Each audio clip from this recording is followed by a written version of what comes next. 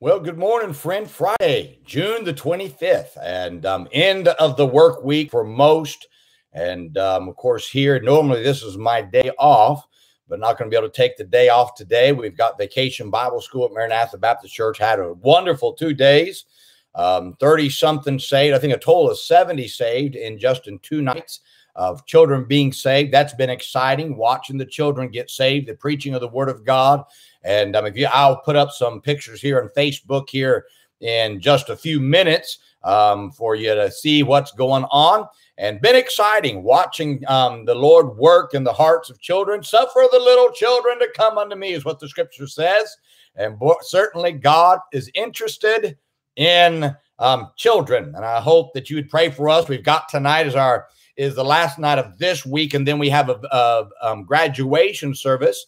On Sunday night, we're going to have to do our services in our gymnasium because our auditorium just won't hold everybody on Sunday night. We've been doing that even every night just because it's been too full in the auditorium. And so it's exciting seeing what God would do. And I'd encourage you just to get involved in your church. If you have a VBS, nothing more rewarding than watching God work in the hearts of children. I want to read to you this morning from Ezekiel chapter 11. And verse 24, the scripture says, afterwards, the Spirit took me up, brought me in a vision by the Spirit of God into Chaldea to them of the captivity. So the vision that I had seen went up from me. Now, Ezekiel addresses the effects of your spirit 2 times in Ezekiel 11. Ezekiel said in Ezekiel 11:1, moreover, the Spirit lifted me up. Then he says in the verse I just read to you, afterwards, the Spirit took me up. In both instances, you'll notice that spirit, the word spirit, is a small s, spelled with a lowercase. In other words, he's not talking about the Holy Spirit, but about his Spirit.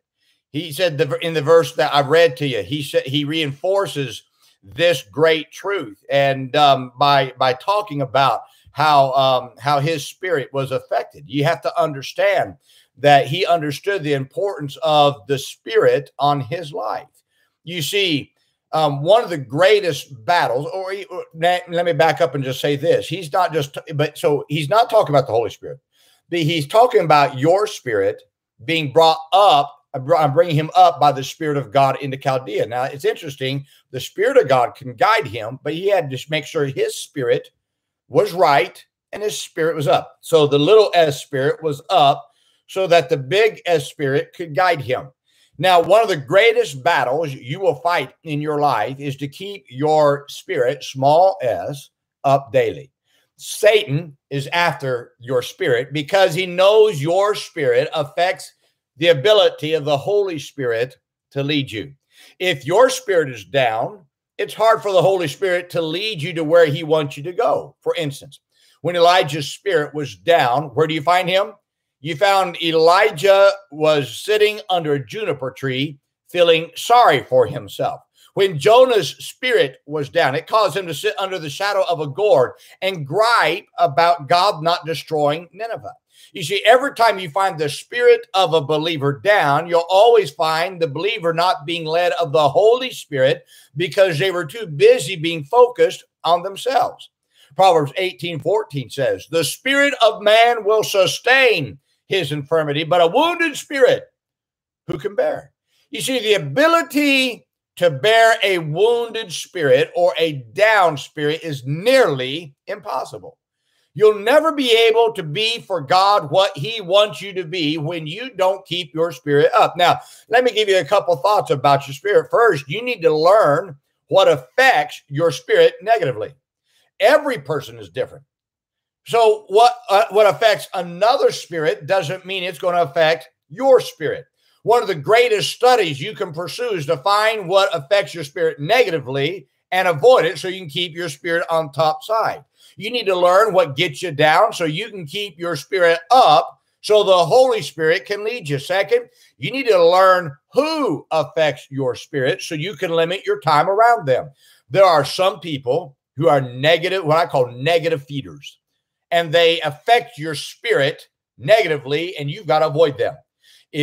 Now let me just say this. If you are the negative feeder to others, you're certainly not going to have a positive spirit yourself. People do affect your spirit.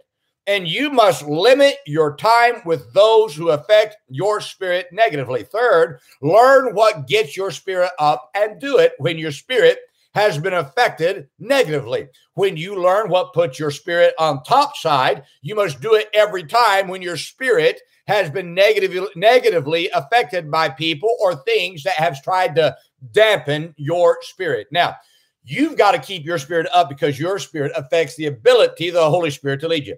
Holy Spirit cannot give you God's vision of faith when your spirit is determined by a negative spirit. Negative people, follow me now, never are spirit-led. They're self-led because the negative spirit, down spirit, is because they're focused on themselves. If you avoid the negative feeders and the attackers of your spirit and let the Holy Spirit control your spirit, is when you find that God will lift you to new heights to helping others. Now, my friend, I've learned in my life, okay, what I've done is I avoid that which drags me down. For instance, I don't watch news. Why? That drags me down. I don't care what the news media says. They're most of them are a bunch of liars that are out there trying to just to bring in a following so they can get more cash. That's why they always focus on negative. I don't need to know the negative that's going on in society. I don't even know how these people live with themselves. What I try to do is I learn what gets me up. And I do that all the time. So because I'm telling you, every day, Satan's attacking your spirit from every angle. And because he's attacking your spirit from every angle, you've got to learn, okay, how do I avoid these things? How do I keep these things away? Now, we're all going to be bombarded every day. So learn what gets you up and do what gets you up. That way, when the negative comes, you can say, okay, I know how to avoid that. I know how to get myself on top side. You want to know how Pastor Donnelly gets himself on top side all the time? I've learned what gets me up, and I go do it. One of those things, I go soul winning. That gets me up. When I lead someone to Christ, that just puts me on top side. I visit people that need some help, and I encourage them, and that gets me up on top side. I would encourage you, my friend, learn what negatively affects you. Get away from it. And then put yourself in a place where your spirit can be charged by the Holy Spirit. One of those places is a church. Another place is the Word of God. Another place is prayer. But then learn what gets you up and do it. You're going to find when you can control your spirit, keep your spirit on top side, then that will affect the ability of the Holy Spirit to lead you and do something mightier through you. I hope that you take this and, man, apply it to your life. Because if you apply it, it's going to help you to keep your spirit on top side. My friend, have a great weekend. Go out this weekend, find somebody, keep them out of hell, bring them to church on Sunday. Pray that God uses you this weekend. And remember this weekend, be good to everybody. Everybody's having a tough time. Have a great day, my friend.